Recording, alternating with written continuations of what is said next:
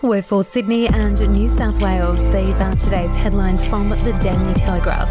It's Friday, March 3rd. A young boy screams for help after witnessing his dad shot dead through the windscreen of their family car could be heard blocks away. 40-year-old Taha Sabah was ambushed outside the Elite Fight Force gym in Sefton early yesterday, moments after he pulled up to drop his 12-year-old son to an early morning boxing session. The boy was stepping out of the vehicle just before 6:30 a.m. when a masked man ran up to the car and pumped up to 6 bullets into his father, who died at the scene.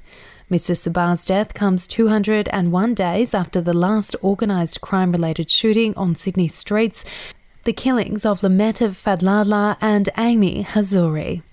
If you would like to read more on that story today, you can take out a subscription to the Daily Telegraph at dailytelegraph.com.au or download the app from the App Store. The election campaign has kicked up a gear with a head-to-head rumble at Rosehill, where both leaders launched dueling scare campaigns over how their opponent will pay for their election commitments.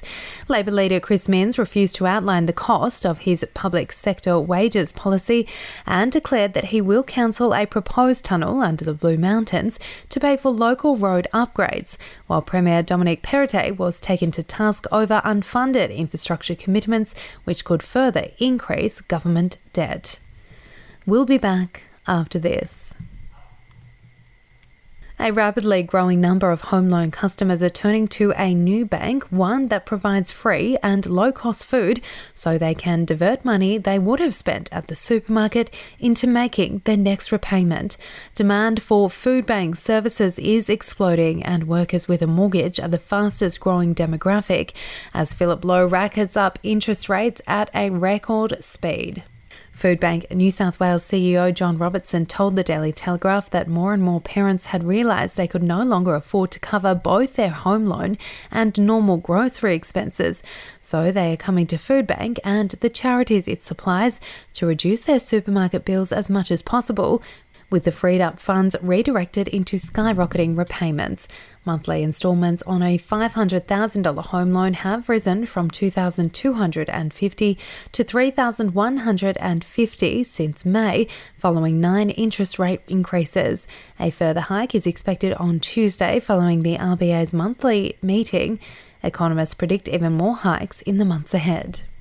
And after 5 months of silence amid the fallout of Prince Harry's explosive attack on the royal family, Meghan Markle has finally resurfaced. The Duchess of Sussex, who has been keeping a low profile after the release of her husband's tell-all memoir Spare, was spotted on a date night in West Hollywood. Pictured entering an exclusive private members club, a glowing Meghan smiled broadly as Prince Harry held her hand. The pair appeared in good spirits despite reports that King Charles has evicted them from their UK's base, Frogmore Cottage. For more updates and breaking news throughout the day, take out a subscription at dailytelegraph.com.au. We'll have another update for you tomorrow.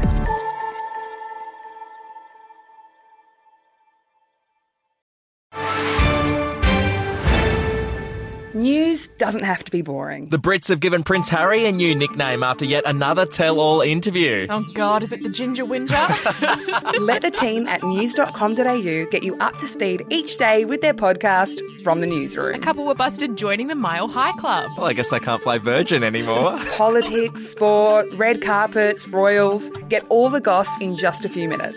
Follow From the Newsroom wherever you get your podcasts from.